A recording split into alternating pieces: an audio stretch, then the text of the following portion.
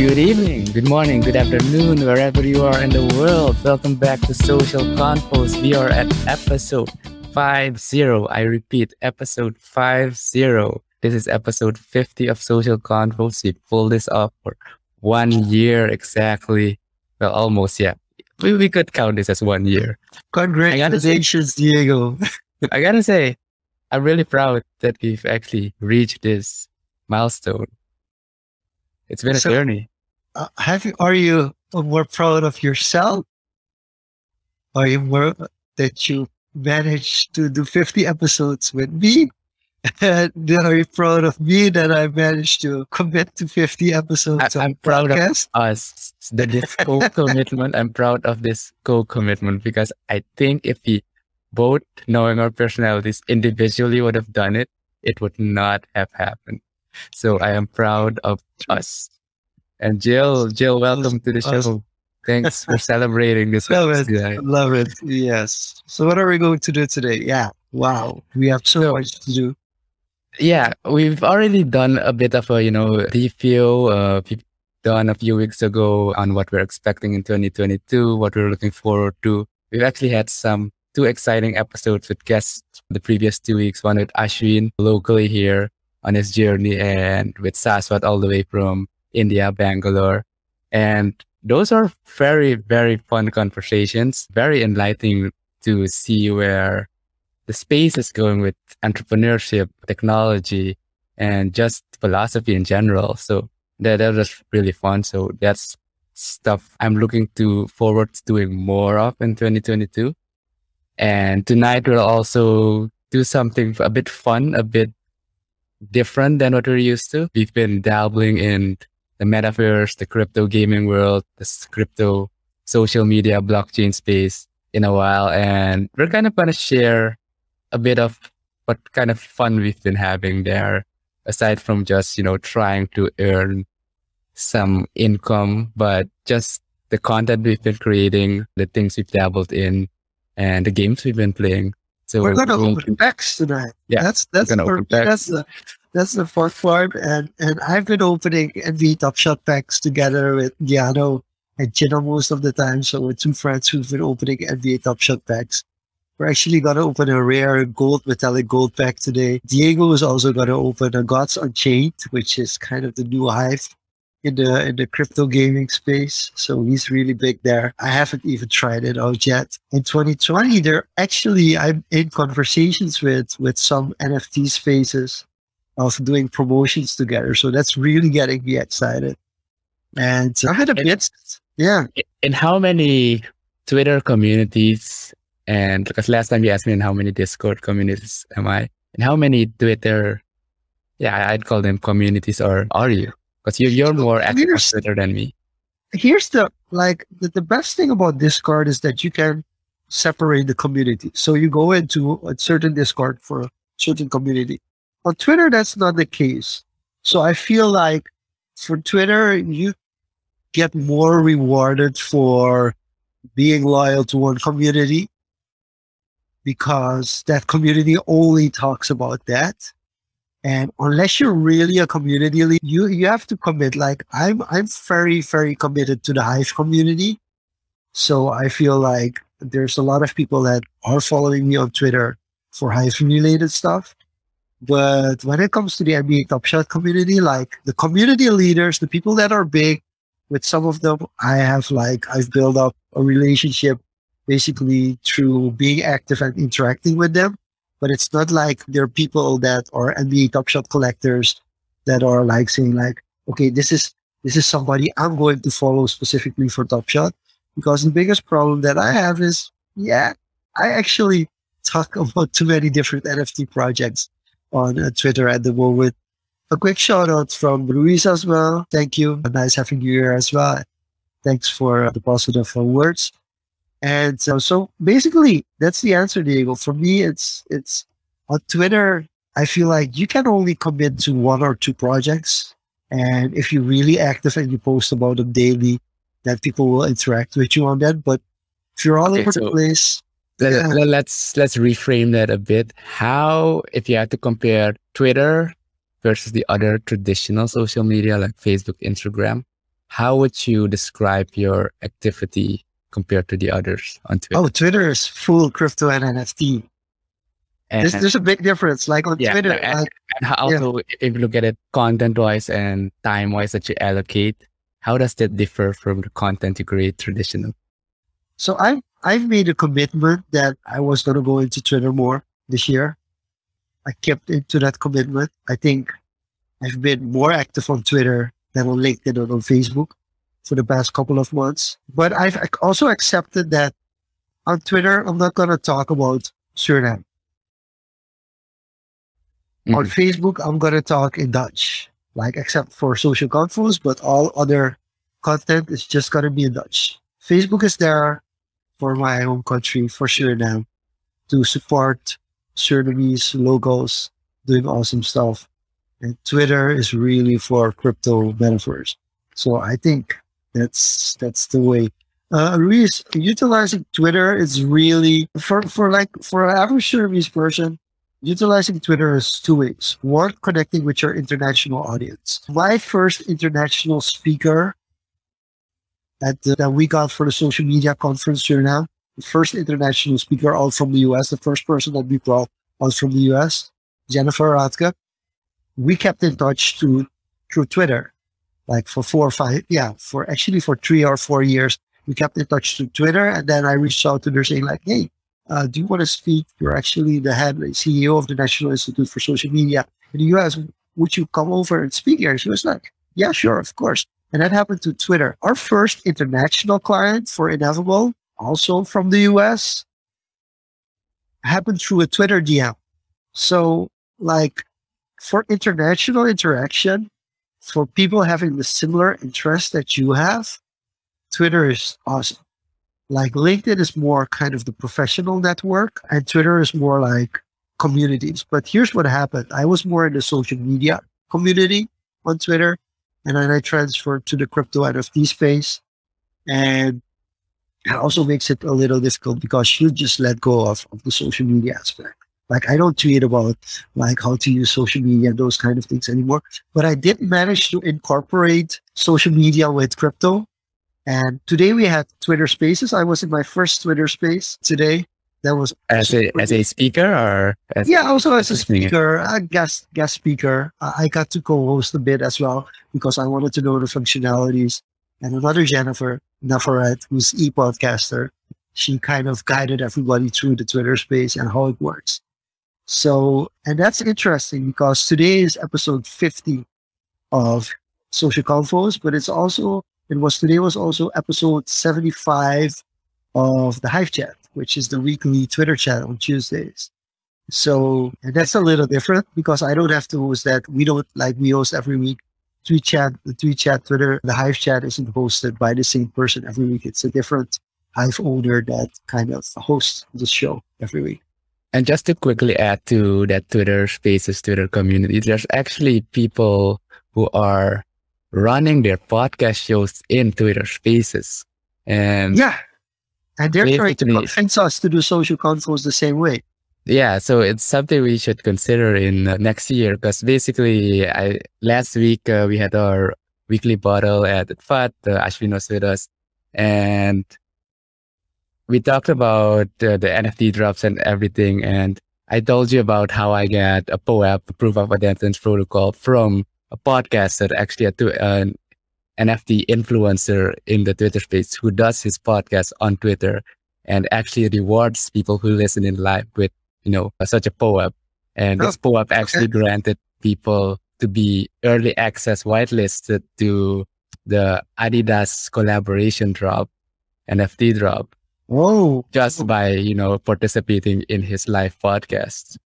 And so you bought Adidas sweatshirts for $800.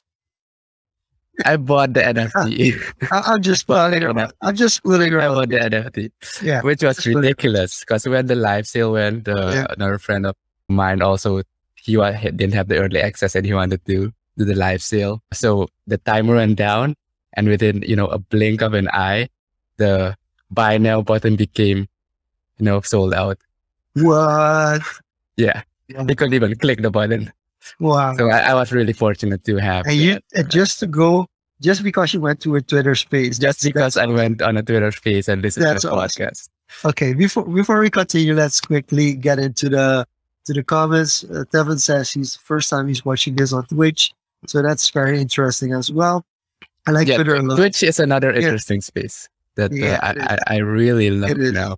It's difficult because difficulty pushes to gain following. So Twitter, like the real thing about Twitter is like I was just explaining to Luis, like communicate in English. If you really want to go somewhere with Twitter, if you want to do Twitter locally, like there are a lot of Sudanese people on Twitter, but they post complete rubbish and it's personal. So even if you gotta interact with them, they'll be like, we don't want to interact with you. We use it for our fun. We use it to troll, to talk about sexual preferences, to talk about anything which is personal and basically none of your business. So I wouldn't really get into the Twitter space locally. But if you go to conferences internationally, if you're in a lot of international programs, Luis, like programs that you are in, it's a great way to keep in touch with your international friends and connections on Twitter. And it's a little less formal than like LinkedIn, for example. Also getting a shout out from Ruan. Ruan, thank you for joining in as well. And thank you for the congratulations. We're really happy that we made it this far. So I think for me, Twitter is also another thing that happened is I started giving away stuff on Twitter because it was easier to do it on Twitter. And I actually wanted somebody who has done a lot of giveaways on Twitter to also speak at a social media conference because I think it's a really interesting space. But I think for most people, a lot of people that are very, very social media savvy on Twitter in the NFT space, they don't feel comfortable with sharing their knowledge because for them it feels new. But from a social media perspective, looking at like how NFT projects use Twitter to really market their products, I think Twitter has blown up thanks to NFTs, Diego. I think Twitter has caught some ground against Instagram and Facebook because Instagram and Facebook just aren't that great for marketing crypto. I think it's also more that direct line of communication that makes it appealing for Twitter because DMs are open for people you would not be able to reach on LinkedIn, reach on Yeah, Facebook. DMs are open for these people on Twitter, especially if, and I'd say the following doesn't really matter that much. It is the common interest, the common space, the common community, and the things you post, the things you share. And if you share something in their DM, you'd be surprised what you get. And there's a lot of giveaways. We talked with Saswat last week, and I mentioned, he interviewed Andrew Warner, one of the bigger podcasters in the States, 1,500 podcast episodes, interviewed a lot of entrepreneurs. And he had like a giveaway for his new book about how to have conversations, etc. And he just posted on Twitter, drop a comment here, etc. And like a few days later, they went through the comments. His content manager or something reached out to me in a DM on Twitter, send me the content like that. And with that, you have a contact established there. So yeah, it's quite interesting. nice, nice. Congrats. So Devin quickly wants to talk a little bit about DM NFT spamming. Yeah, it's one of the downsides, but on the other, you get a lot of opportunities as well. About NFT spam, I'm actually surprised. I don't get any DM spam on Twitter. Oh, I know. Surprisingly enough, I Have only you get them checked on your Instagram. folder? Have you checked your folder of requests, message requests? Or Twitter does a damn good job of filtering this out. But Yeah, better than Instagram. Instagram and Discord, yeah, Better. those I get Discord is flooded. terrible. Discord is terrible. But I have not had that issue on Twitter actually. Go through your message requests. You'll be surprised. So I actually recently went to my message request and I found a very interesting message in there. And then I went to LinkedIn to find like the head of marketing of that project. And I reached out on LinkedIn to the head of marketing of that project and he responded to me. So there also on LinkedIn is also very underrated. Like if especially creators that are big on other platforms, they have like millions of followers on Instagram and TikTok. And on LinkedIn, they're quite small. They have like 1,000 connections, not that many. So you can easily reach out to them. I've reached out to a couple. I can't um, tell yet who responded and who didn't, but basically I reached out to a couple of my who I consider my idols, like in a business sense, in a creator sense. And I'm hoping that they will respond. They might not respond, but I at least sent a personal message hoping that they will respond. And that's actually kind of how there are some interesting people that I'm connected with on LinkedIn. I'm connected with a very, very popular international magician. I'm connected with an NBA player. So there are a couple of interesting connections that I connected with them because I felt like in the future there could be a partnership when I feel like there's a project that's big enough for them to be of interest. Because I also feel that's another thing about these projects and about the NFT projects and hyping people up and connecting. I don't want to connect with somebody and then uh, go for an ask because yeah, I think like can you? It's not interesting for them. That's also one of the things that I've learned is like a lot of people, and that's maybe also why I haven't reached out to more people to be a guest on our podcast. You do want to be sure that you provide value for them as well. If you invite somebody over to the podcast to talk a little bit about, if it's somebody who has that 10 times already, they're like, yeah, what's it gonna be? Like, why? Yeah, Should we do it's it? just finding that balance of filter because on the flip side, there's actually a lot of people who are egging to actually share what they know, but they don't have an outlet. So that's also a flip side. But yeah, I do understand that hesitance to reach out to certain individuals and to because you yourself feel like, am I spamming? Am I crossing the line, etc. So Yeah, if it doesn't feel right, yeah, don't do it. You know? And and speaking of, I just checked my Twitter DMs, and yeah, I have no spam whatsoever. Actually, one I do have is about a sale something, but no crypto related spam whatsoever. Not in the message request. So Interesting. yeah, Interesting. Very interesting. So what do we want to do today? We will continue on with the reviews. Do we want to open some facts? Do we first want to talk a little bit about what 2021 meant for us? How we approached the year? What kind of happened in the year?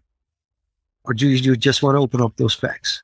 I think we can do the win like of 2021 first, like briefly, and then move over to the facts. So to kick that off, for me, like 2021 was, I just got back at the end of 2020 from New Zealand. So for me, 2021 was more like a fresh start of trying new things. And the podcast was the highest priority, I suppose, coming back from a year hiatus. Let's call it that, a year hiatus, and kind of kickstarted my, let's call it, creator journey by creating and publishing content from myself. So, and it's kind of, to my surprise, it's working out in different ways than I expected. So the podcast is one thing of consistently recording, releasing an episode every week, and then kind of repurposing this content on the different platforms, which I did for a while, but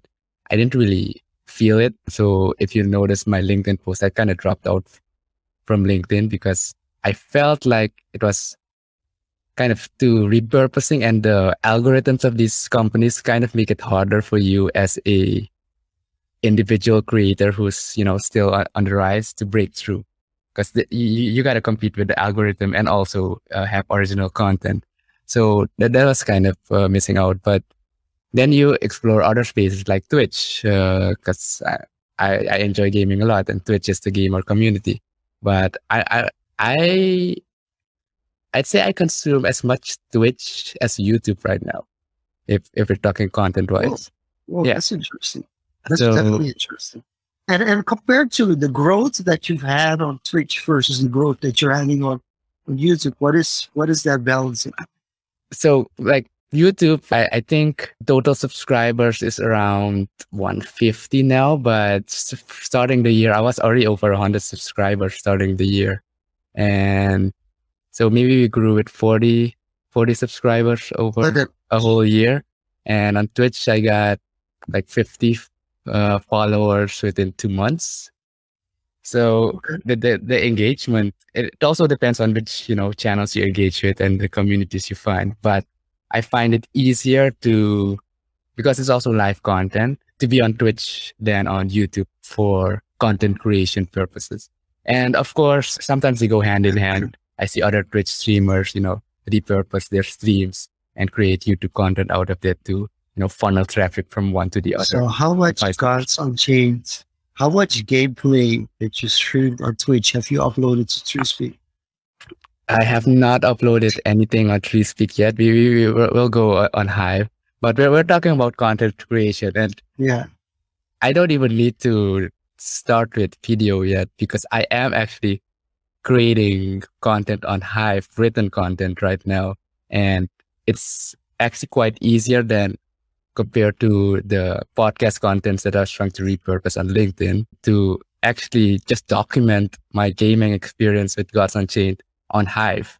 So for the past, 6 weeks now, I've been creating content on Hive on a weekly basis, and it's actually paying off. And also partially because the community lead from the Gods Unchained is really, onboarding many people and encouraging people to create original content on the platform just to show them that there is an alternative than just YouTube and the traditional spaces to have an income by doing things you enjoy. So yeah, I that's on think, the content creation side. yeah, yeah. So that's from a personal, I think from a more broader perspective, I think decentralized spaces are starting to wane and gain traction. Like decentralization is winning. When I'm looking at from different perspectives. Creators are winning. Like even for Ruiz, might not consider himself a creator person, like really, because it's one of the things that he does. But he's being asked for projects as an influencer to kind of share products or a certain thing that the companies want to show to a certain audience, and they can't or they cannot as easily reach that audience as he can. And then companies use him as his platform to actually reach others. I think it's a very interesting space because a lot of people misinterpret influencer. Like they look at somebody like, for instance, the NFT influencer that got you early access to the Adidas NFT. Like if people hear about him, they're probably like, yeah, I don't really care for that. But they're not in that community. They don't value the same things as he does. And I think that's a very interesting thing that I think people are starting to become aware. Like there are certain interests and there's certain communities specifically for that interest. And it's been easier now than ever to reach, if you have a certain interest, that you can reach out to somebody in that community. And they are more than willing to help you out if you just ask them for help. And I think you don't even have to ask them for help. You just check what they do and understand and become part of it, interact with them, and you become part of the community. And I think that's a very interesting development where it's okay to be part of a niche. It's okay not to be like part of the mainstream thing. And of course, COVID kind of accelerated that process a little bit as well. Just to wrap this up, funny thing about that it's crypto G Money is actually most of people don't even know his face in the online space. He actually he owns a board ape.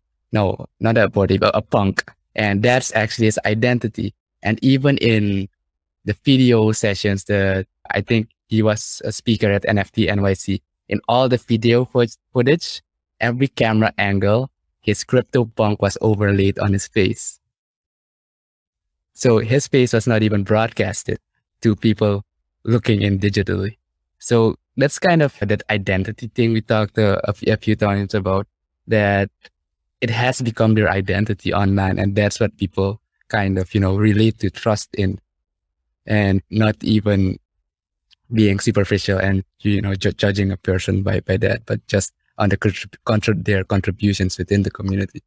I can go really deep, very meta with this kind of social identity aspect from scientific approach, but we're gonna leave that for for Yeah. another time. But we're gonna leave that for another time. Okay, question by Reese is actually, do we have like statistics, listening audio? So like one of the things that I can tell about like these live sessions, we do notice if we have a guest, like a guest from Suriname in, we know there's a spike in the live sessions, like more people follow those live sessions. We are very well aware of it. The funny thing is that when we started out, we got a lot of people tuning in locally as well. We have some international guests. So thank you for joining in again, Raul from Fort Lauderdale. And Roanne was also joining in from the Caribbean.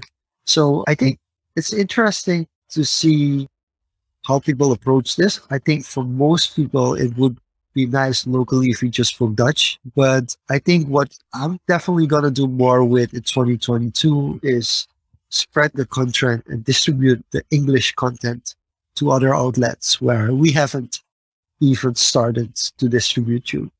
And also more getting traction on Spotify. I'm really interested if we start kind of promoting Spotify or promoting the website, how that traffic flow is going to go. Yeah. So regarding the data, that's a fair point. The live sessions really are dependent on who we get on and kind of their localized following for the people who tune in. And obviously, there's some people who tune in every week because that's very niche. But I think there's kind of where we have, I'll call it kind of a identity issue still, because we are kind of still widespread in the type of topics we pick.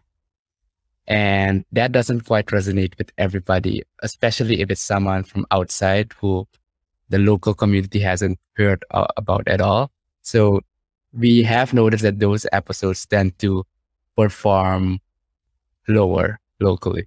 Yeah, and we got excited for having a guest who built startups in Mexico and and in Latin America, or somebody who lives in Singapore. That's kind of like what excites us, but it doesn't have to be the same thing that excites others as well. And we do have to find a direction, but I think also we decided this year not to too much make it work and see how things develop over those 50 episodes. What would you say if you look at the last 50 episodes and if you measure up the international guests we've had and the local guests, what would you say the key difference was in type of interviews we've had? How do you feel? Were they like, do you think they were more similar, or was there a something the that's thing is, very different in the approach? the thing with local guests is, and even if it's a Surinamese person living abroad, it's you feel closer connected from a personal level. Like you feel a little bit more relatable in a sense of kind of identity. But for the international guests, it's kind of I get excited because we get to talk about stuff that we usually don't talk about. But I'm not sure, and I think it's good to know about how guests, but also listeners, not just the live viewers, but people who follow the podcast afterwards and download the podcast afterwards. It would be for me very interesting to see like who actually jumps on like a week later to listen to an hour of podcasting on a specific topic. And we've not even yet experimented with actually, I wouldn't call it clickbait, but kind of the titles of the podcast, focusing on specific segments of the podcast. We've we've just documented and created for a year. And for me, 2022 is going to be the year that I'm just going to dissect all the 50 podcasts and kind of take the gold bits out of it to kind of improve the experience as well for people who aren't like, we want to listen to everything. Yeah, because that does take a lot of mental energy and mental work to go through all of that content. And if you look at it, an hour, we talk for an hour, but if you really, really, really dissect it, you'll be busy like 3 to 4 hours with that 1 hour to actually get true value out of it. Yeah, but something that you need to do. I mean, like there are bits that now watching this live have a lot of value because it's fun. But if you listen back to the recording, it's like, okay, we can skip over this. Mm. So the best way is to just dissect the things that are really important. And social media, you don't want to waste people's time too much. So you do want to dissect it into what's interesting until we reach to a point where you can say like the whole freaking 60 minutes is interesting and there's a dull moment because you keep on rapidly going. And basically the problem with that is you kind of let go of the creative. You kind of structure everything, go 60 minutes, go hardcore. Also, you have to go for guests that want to go hardcore for 60 minutes and want to give the most optimal value of their time in those 60 minutes, which kind of takes away from also keeping it light and keeping it a social conversation. Another question that was asked is about the EU time zones, like if you're Central European time, for instance. We've had guests on where they actually stayed up until the night to actually do the live session at a regular time. But we've also had guests that we switched our time. Yeah, in the second half of the year, we actually accommodated for this to add a secondary time slot. So kind of that's how we alleviated that a bit, because there are people in those parts of the world that we'd like to, converse with as well. And that's the downside about live sessions, because the time zone difference is something that challenge is something you can't get around. So that's why we added a different time slot. Okay. And of course, once that's recorded, there's always the episodes on the website that get released afterwards, which you can listen to anytime. So I do want to ask a question, because a lot of what we do now is a bit tribute to me giving valuable information for people to listen afterwards and people who actually tune in live. So if you look at 2022, gathering the information of the 50 episodes that we did now, would you say we work on getting as many people on in the live as possible, talk with as many people on the live, and then redistribute it afterwards, make the audio better? Or would you say like, we're just going to get on to record actually the audio version, and we're focusing more on that, and people get to see the behind the scenes of how we make the audio version? I think the second option is something that feels to have more value for me, because these live sessions are indeed more behind the scenes. And if we were to go like the maximizing the live session, the value out of that, then a different platform and a different approach would be more recommended. Something like Instagram Live or a Twitter Space, where you can actually accommodate that kind of interaction. Because yes, we integrate the viewers' comments in these shows, but generally it is still a social conversations amongst us, and when we have a guest, amongst the guests, with every now and then a comment from the chat to have them included. But it is more of a like behind the scenes. And I've seen both work. I've seen other podcasters actually do this as well, Zoom sessions, etc., where they invite people and they do record a live session, etc. They have their show with kind of a, live studio audience, so to speak. But it is still their show and with their flavor. So I think for us, that's also the approach we might experiment more with in 2022. Not sure if you agree or share that same. Yeah, because then you're going to look at the sentence. For instance, now we have the opportunity to either at your place or at my place build up a podcasting studio, kind of do sessions like together. Still have the StreamYard setup with multiple angles and multiple cameras, but actually have, especially when it's a two-person session, that we could actually record it in a physical location as well. So these are kind of things that all of a sudden... Believe me, logistically, digitally, if you done this, it's harder to go back to the other one. Yeah, of course. Of course it is. Of course it is. But that's the question. Production-wise, you have a lot of options. And especially if you're going to do this every week, let's just say 5 years, like it's something that you can definitely consider having actual live podcasting space. So yeah. So that's something that for me, of course, I'm going to improve this rule. right now, not really when it comes to tech. I lowered my standards compared to the beginning of the season, but that's mainly to the internet connection, mainly to unforeseen circumstances that I was like, is that really that important? But it's something that I do want to production wise improve on in 2022. So it's something to consider to also have like a live studio where we could record it.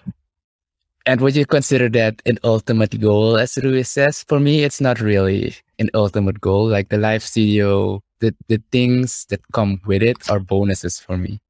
And I won't per se say that there's an ultimate goal, but just having these sessions is in itself a reward for me.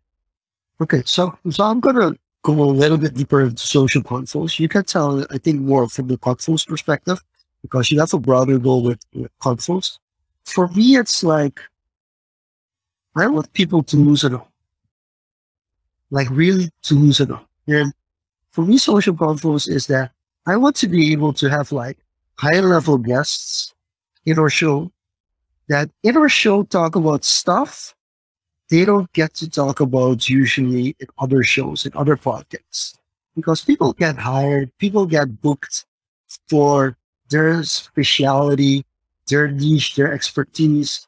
But we don't often get to see the authentic person behind it. You don't talk about it too enough.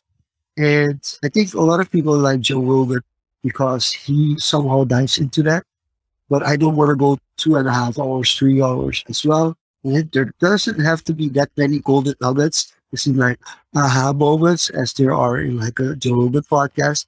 It also, we are not as entertaining. Like if you look at the Dave podcast, Dave Ananda was a guest at our show.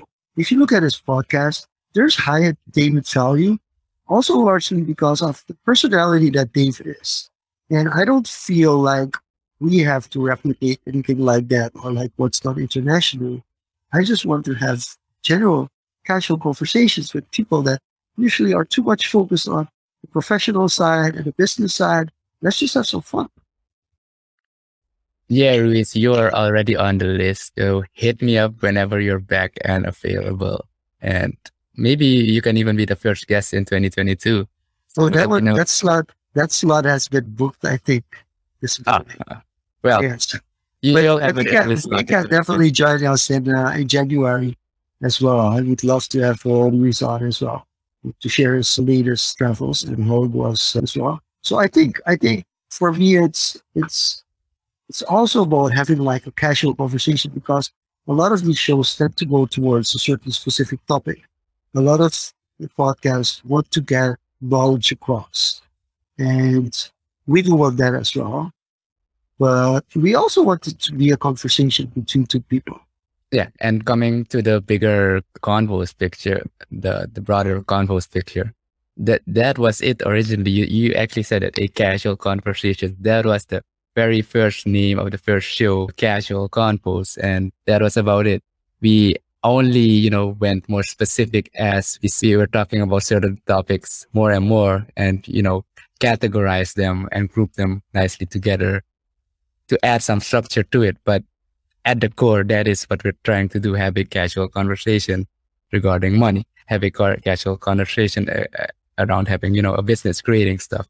And yeah, people should just be able to talk about what they want when they want. And I think there's still a lot of growth, a lot of opportunity, a lot of guests. And I think for me, the biggest thing in 2021 was see what we could do when we just commit for 50 weeks. And now that we've committed for 50 weeks, there's kind of a base, and that's the minimum I want to achieve. And yeah, in 2022, there's going to be an upgrade at certain levels. Definitely, I feel like that's something that I'm big on as well. And especially from a distribution perspective, you guys will see a different change. And speaking of committing, I think it's high time to commit to opening some packs. Yeah. Okay. So I think we're going to start off with the easy one.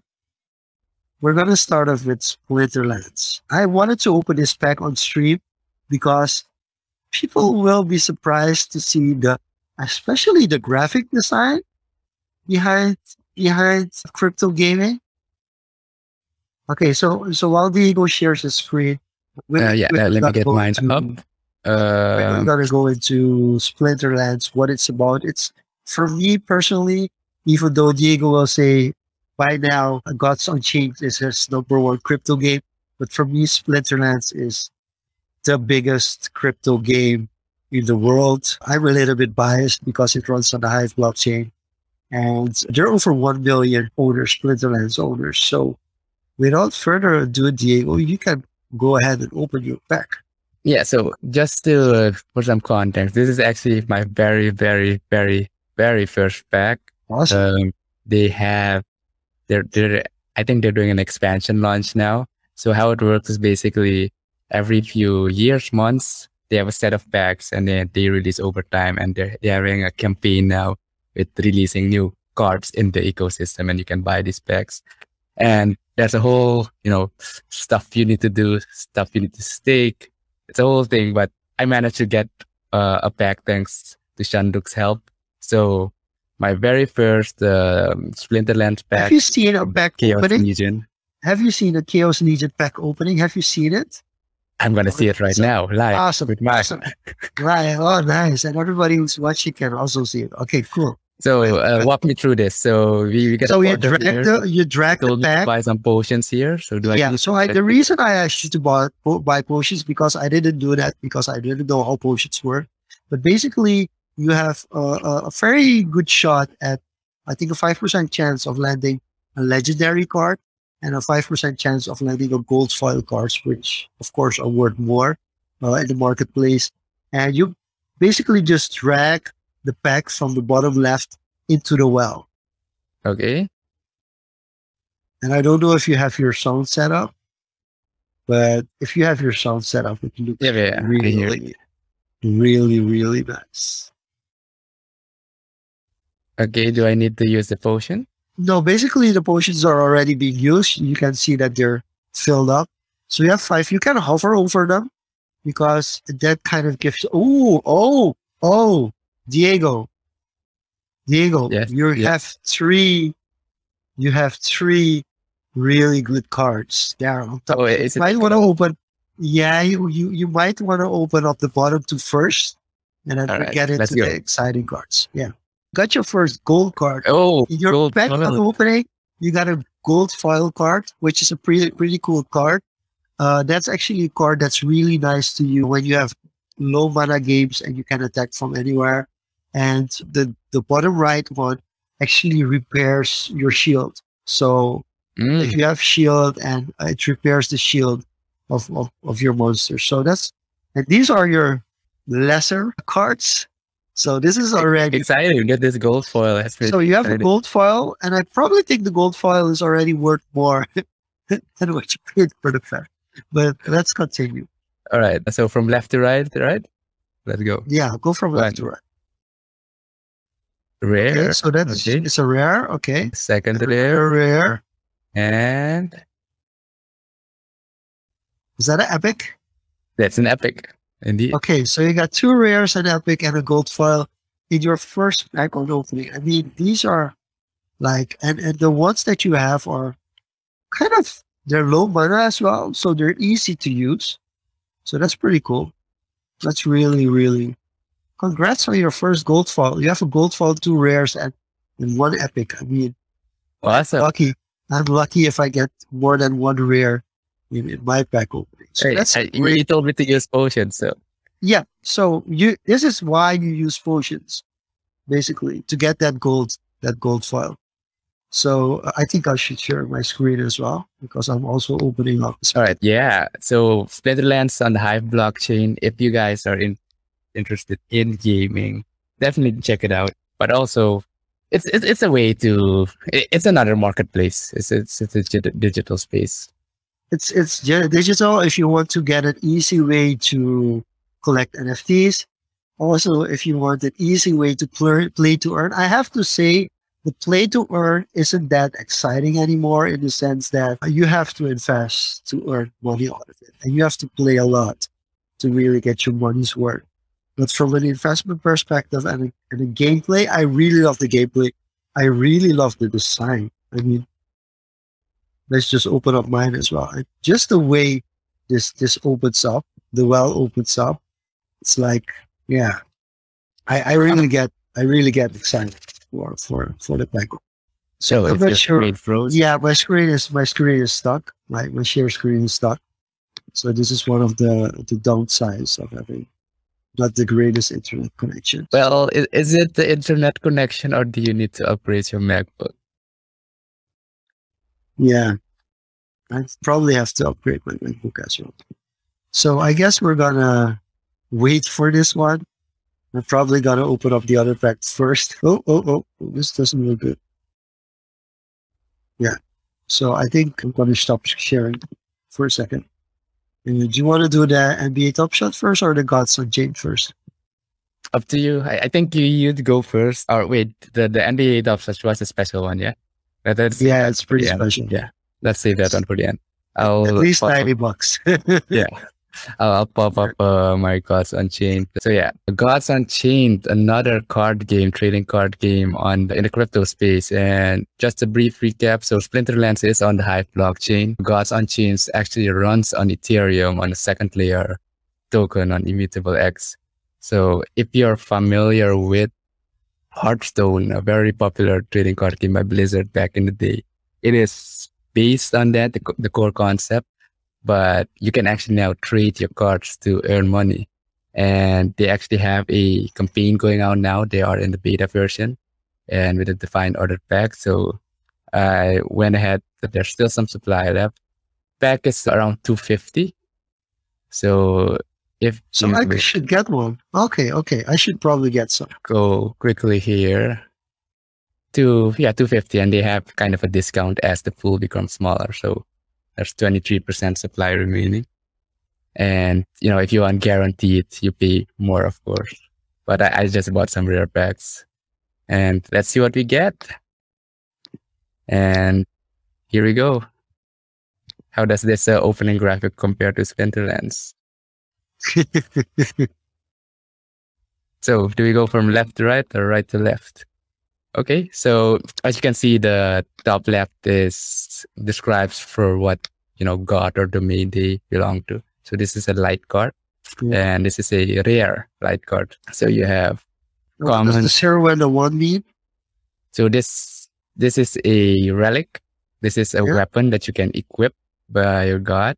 So this is the damage it does, and this is how many uses it has. As this is kind of more of a utility-based weapon, when you use it, you kind of attach a buff or debuff on a opponent's card that lasts for 8 turns. So there are some similarities in it. Yeah, I'd say so. It is a trading card game at its core, but the gameplay is completely different. Oh, a second rare. Ooh, nice. So at the end of your turn, if your frenzy 12 this card is in your hand, give it +2/+2. So basically, this card would get stronger every turn if you get to the frenzied state. A nature card and another warrior card. So we got 2 rares. That's not bad. 2 rares. It's not bad at all. So when I look at it from a design perspective, I feel I really love it. Yeah. It took a while for me to get used to this the first time I saw it. But then I think it's kind of like a frequency bias. The more you engage with it, the more you appreciate it. So I think that's what happened to me. But what got me was really the core gameplay mechanics that made it really fun. Okay. So I'm quickly gonna have to share what I got. Because for some reason, my pack didn't open, and I now have to guess what I opened up. So that makes it a little difficult. But what I can share is actually this pack, I got 2 epic cards. So I do quickly want to share 2 epic cards that I got. I didn't get any gold, unlike Diego, who got some gold from it, but I did get 2 epic cards. So if I gotta go to epic, this one, I didn't have this one in my collection. So that's pretty cool. It's a very epic water card. It has 3 magic, which is pretty strong, and also very strong health. So I didn't have that card in my collection. I also didn't have this card in my collection either. Oh, As a scatter yeah, shot. I got this one as well, right? Yeah, you got this one as well. So those are two pretty cool cards that I got out of this brand new collection. Unfortunately, I can't see all the cards. So that's a bit of a bummer, but pretty cool. I feel it's pretty cool. I like the designs. The lores are pretty good as well. So I think that's for me the interesting part. So Gregory asked, what did I miss? Well, we're opening packs now. We're basically opening packs uh, of our favorite NFT games and collectibles. And what I'm actually gonna open up now is not a pack that's to be taken very lightly. I actually have a rare NBA Top Shot pack that I just managed to get earlier today. So you want to quickly share some more cards, Diego? Oh yeah, sorry about that. Yeah, I'm actually opening up the marketplace to show you how kind of that works. It's on immutable token control. And speaking of token control, this is also the platform that Gary V's book is gonna come, his book games. So Oh, he's gonna launch his game on this platform as well. so quickly I have to know, do you have to pay gas fees?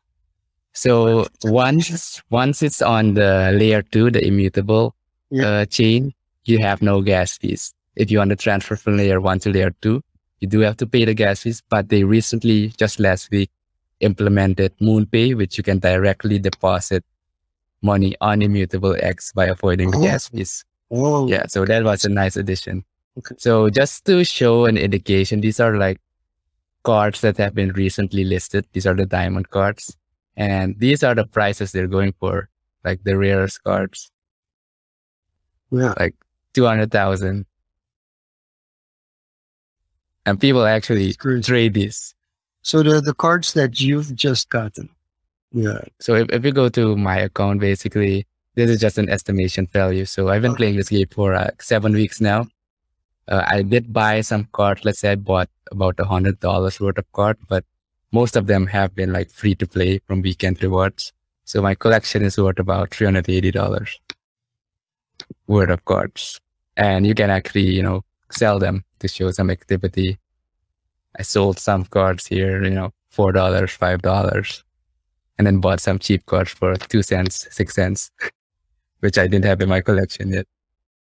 So that's kind of the exciting thing about the marketplace.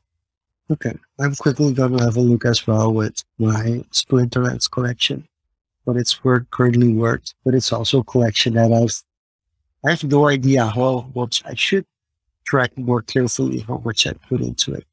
But it's just because it's all bought with Hive, I've kind of neglected on keeping a better view of everything. Yeah, once you're with those days, it kind of, makes that threshold figure about, I spent like $200 on it. There are a lot of memes going around with NFTs. Yeah, there are people like pay $500 for an NFT and they're like, oh yeah, okay. And then when you have to pay the electricity bill, it's just $50. They're like, oh, that's a lot of money. Just the gas fees and Ethereum. So my biggest NFT collection is actually a sports collection. It's a basketball collection of NBA moments, and NBA Top Shot is a fully licensed collectors platform which has collections of NBA players and WNBA players. This is kind of what my pack overview looks like. I actually have quite some packs now that I can actually open up, but I'm waiting for the right time, which could be in 5 years' time, that I decide to open all these packs up. Some of them I will open up during this season. Some of them I will remain keeping them closed. I think it's pretty cool to still have a closed pack, like in 5 years' time. And I kind of carefully selected which packs I wouldn't mind that I have to open them in 5 years' time, and the value wouldn't completely be gone in 5 years' time, because that's also a risk that you might run into. But I have been active on NBA Top Shot since I think March. I came really at a bad time. A lot of people that got into NBA Top Shot at the time that I jumped in kind of are down, like in investment wise, in like how many they paid for the cards and how much the cards are word now. For instance, when I joined NBA Top Shot, I wanted to get into my first pack collection. And back then, I had to at least have 3 moments. And those 3 moments, cheapest one went for $20. Like I wasn't able to buy anything under $20. And the cheapest cards now go for $1 to $2. But these are like high serial numbers. So to give you an idea, the pack that we're going to open up, one of the cards is actually, or one of the moments is a very rare or a rare moment, which there are less than 1,000 of in the world. So basically, I own a moment that there's less than 1,000 of those moments. Whereas the other 4 will just be moments that have addition of 60,000. So there's 60,000 of those similar cards. So of course, the $60 cards, they're not worth that much. Currently, they go for $2, $3, but there are some interesting ones. Players that are now rookies, they're in their first season, or cards that have very high value because of the type of player that's in the moment. But there's this one rare moment in the pack as well. So we're going to open one up. I just got really lucky because you don't always get drawn for a pack. I think there were around 30,000 people eligible for this pack, and there were only 13,000 packs. So unfortunately, we're in a closed group, friends group that collects NBA Top Shots, and I was actually the only one to get my hands on one of them today. So this is a premiere. I haven't opened NBA Top Shot on social Confoes before, so let's see this is what it looks like. And a premium pack to boot. Yeah, it's the release one, the first premium pack of this season.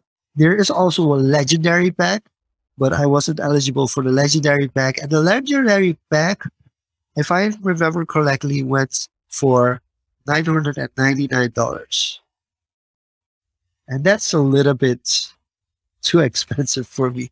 So even if I was eligible, I'm not sure I had that amount yet. So let's get into the metallic gold. This is my first metallic gold. Drum roll. Oh, they even got some music. Yeah, it got some music. So this is the rare. So we're going to open that one last. As you're doing this, I do gotta ask, what if, like, from a social side, psychological side, what is the excitement of open pack? You have to. It's like you're not sure what you're gonna get. So I'm pretty upset that my Splinterlands pack didn't offer me, because you could see how excited I got for you when I hovered over and I saw like, whoa, you're getting 2 rares and 2 epics. Of course, I already knew what was there, because epic has like this white layer around it, and then the rare has the blue layer, and then the legendary one shakes. So if you open a pack to one of your cards shaking, you know you got it right. And then the gold foil, you can't predict that. So for NBA Top Shot, when you open up these packs, it's like you don't know what kind of moment is going to be. So this is a moment by Jonas. And this is, I think, an assist moment. And so basically, you get 6 moments from this pack. And these are all NBA moments. These are of games that were played in the NBA. And the quality, of course, now is a lot better, because we also have moments from 2005, 2006, but they aren't as high definition as these moments. So it's kind of it's a different spectrum. And of course, if it's your favorite player, of your player from your favorite team, it's even more exciting as well.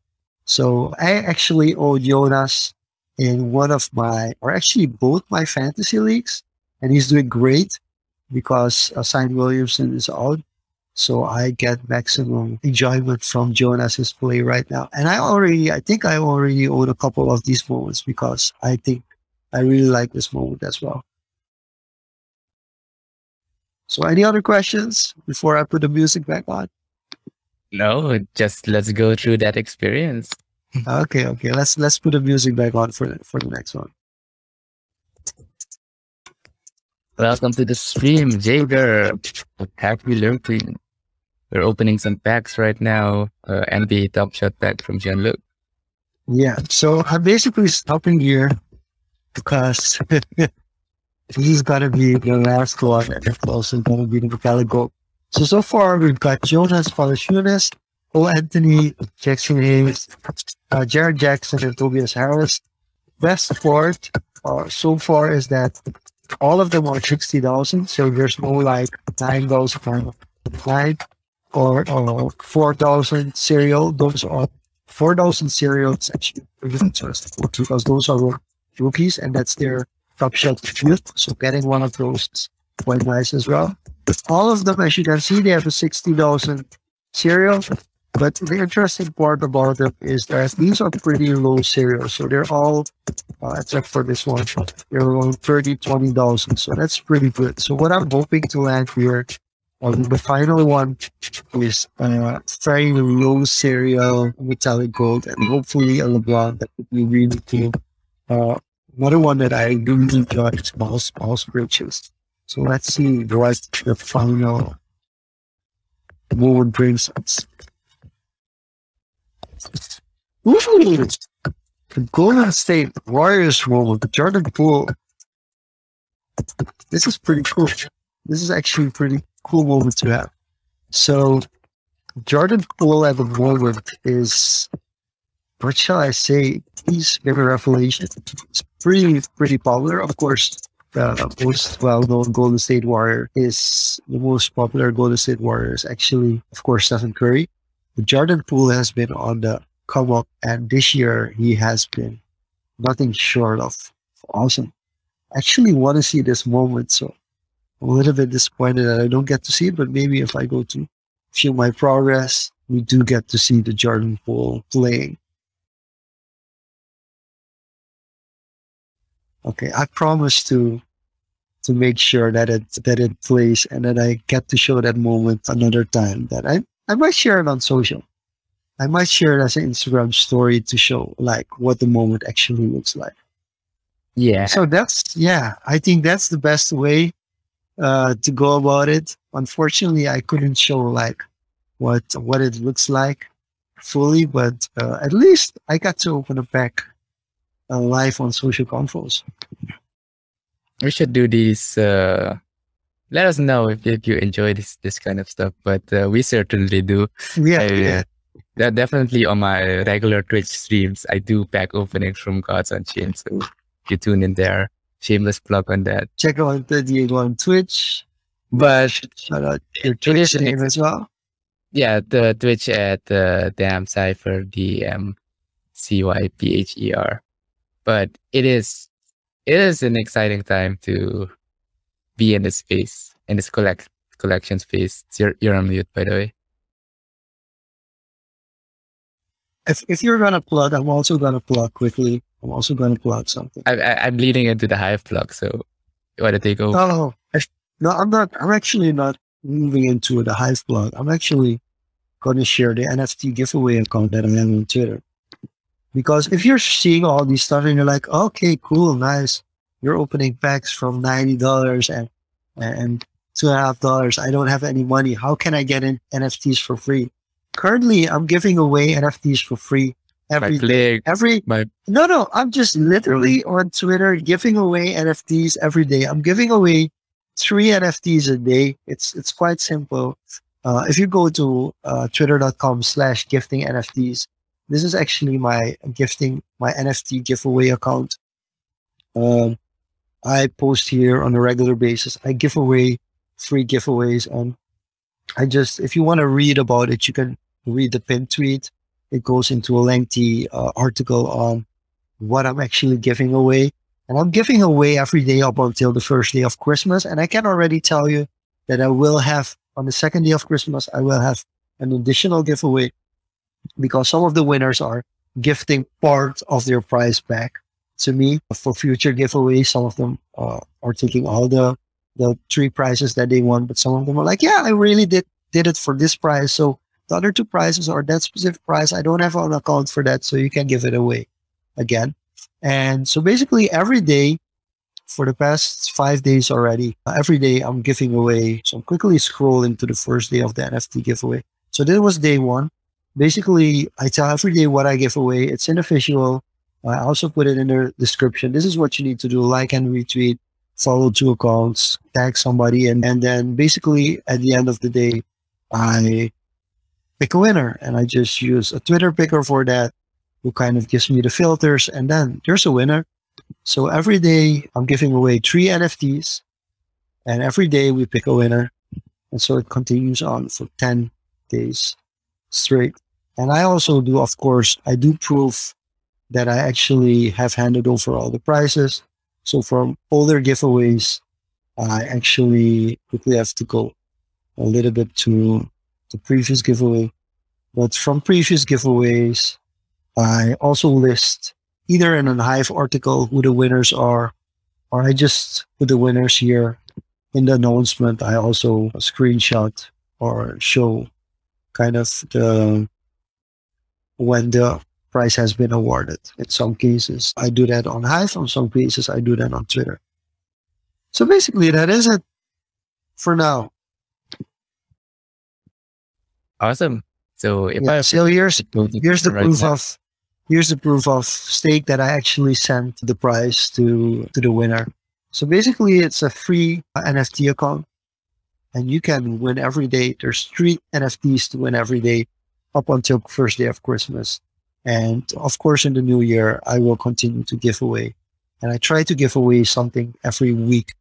And it's really been made possible now by Hive due to the fact that, and I'm quickly also going to pop up the Hive blog, because basically that's how I pay for these giveaways now, is that I tell about the giveaway, I write about the giveaway.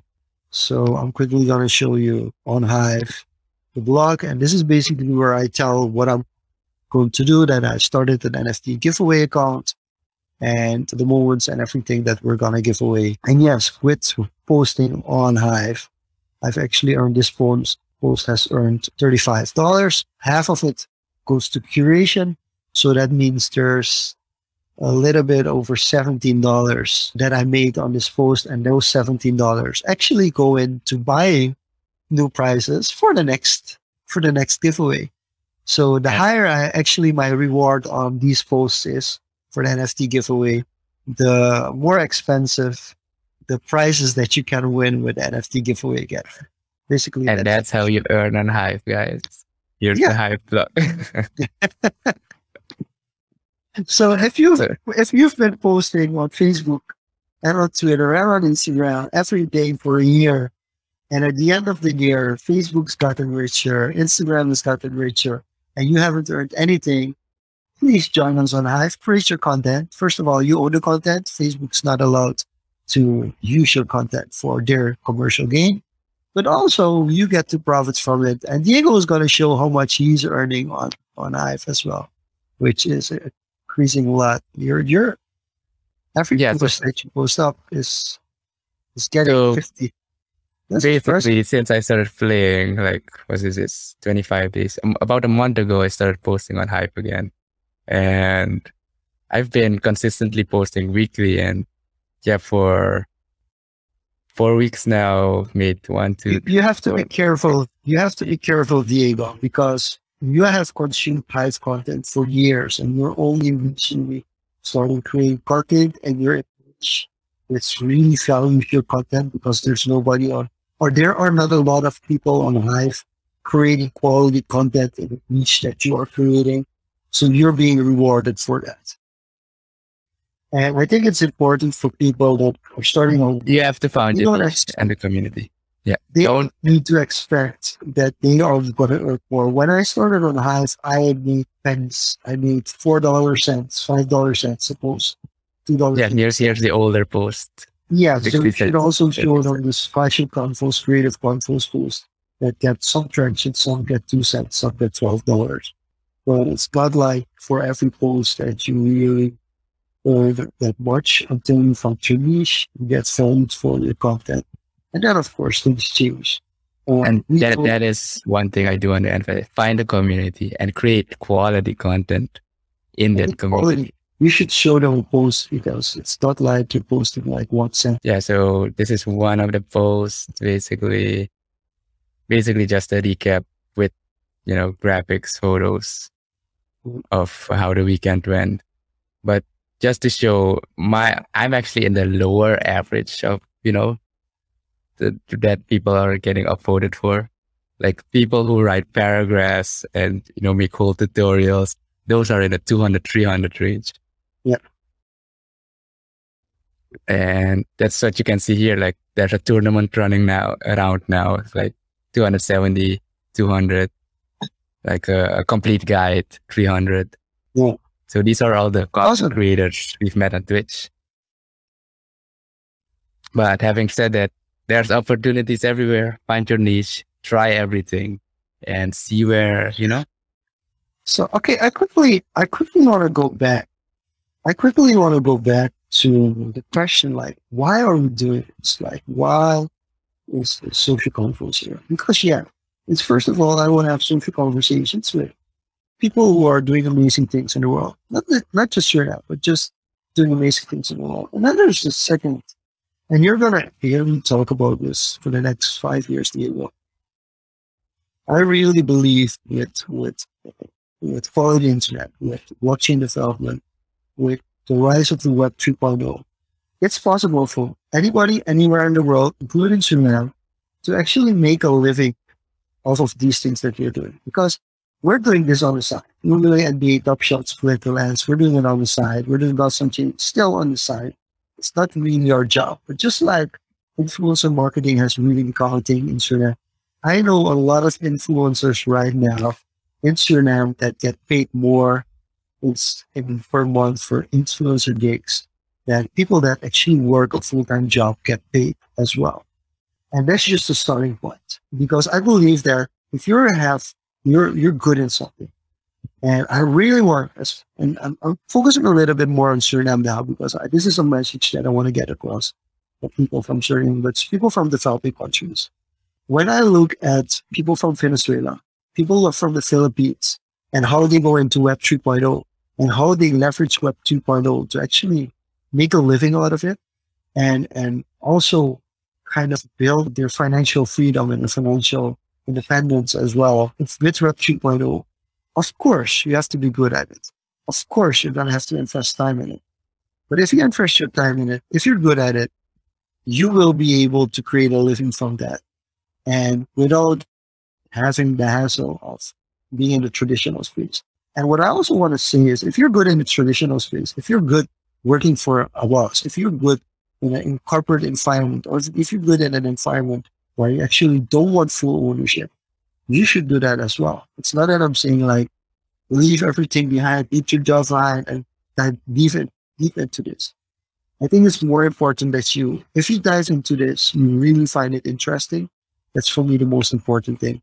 But also, if it's for you, you should definitely do it. But if you're like, yeah, I want to work from 7 to 3, 8 to 4, 9 to 5, that's my job, and I enjoy that, and that's what I want to do, please keep doing that, because it makes you happy. But if you're like stuck and you're like, I want to do something creative, I want to create more content, but I don't know how to monetize this is actually a great way to get started. If you want to know more about decentralized finance, decentralized communities, cryptocurrencies, but also blockchain technology, dive into it, get acquainted with it. Don't spend too much money on it. If somebody jumps up to you and says, I have this great crypto project, all you need is $100, stay far away from it. Please stay far away from it. Do your research first. And if you want to invest the $100, or if you actually earned $100 from this, then it's worth to go around from it. This is the first year that I'm actually like, 2 years ago, if you said like, do you have $100 for an NFT project? I would have been like, no, I don't. Only now, after 4 years of creating content, I've built up enough leverage that I can say like, I can invest $100 into this without breaking a sweat and worrying like, okay, is this the right investment? Because if it went wrong, I lost $100. So I think that's a very important step towards actually going into the space, not throwing out all your money and all your life savings at it and hoping that it multiplies by 10, but actually first getting to know the space, understand how markets work, and then from then on, you can start doing stuff that's fun. Well, I'd say start with the fun stuff and then extrapolate from that. Oh, you're enjoying this. You're enjoying creating content. You're enjoying playing this game. Oh, I can actually earn by enjoying this. And then expand with it. So, work the other way around. But I think that's a great place to end this. It has been an amazing 50 weeks. How are we going to close off the year? And since we already know how we're going to start the year. Good question. I'm just excited. I'm just excited in general. And I just want to thank everybody for being part of this. Everybody who supported us, really, the guests, people who've tuned in to the live sessions. You, if you're listening to this on the recording or on the streaming platform, thank you for being part of Social Confoes in 2021. And we will be back in 2022. Yes, see you on, let me check the date, January 4th. So let's close this off. Yep.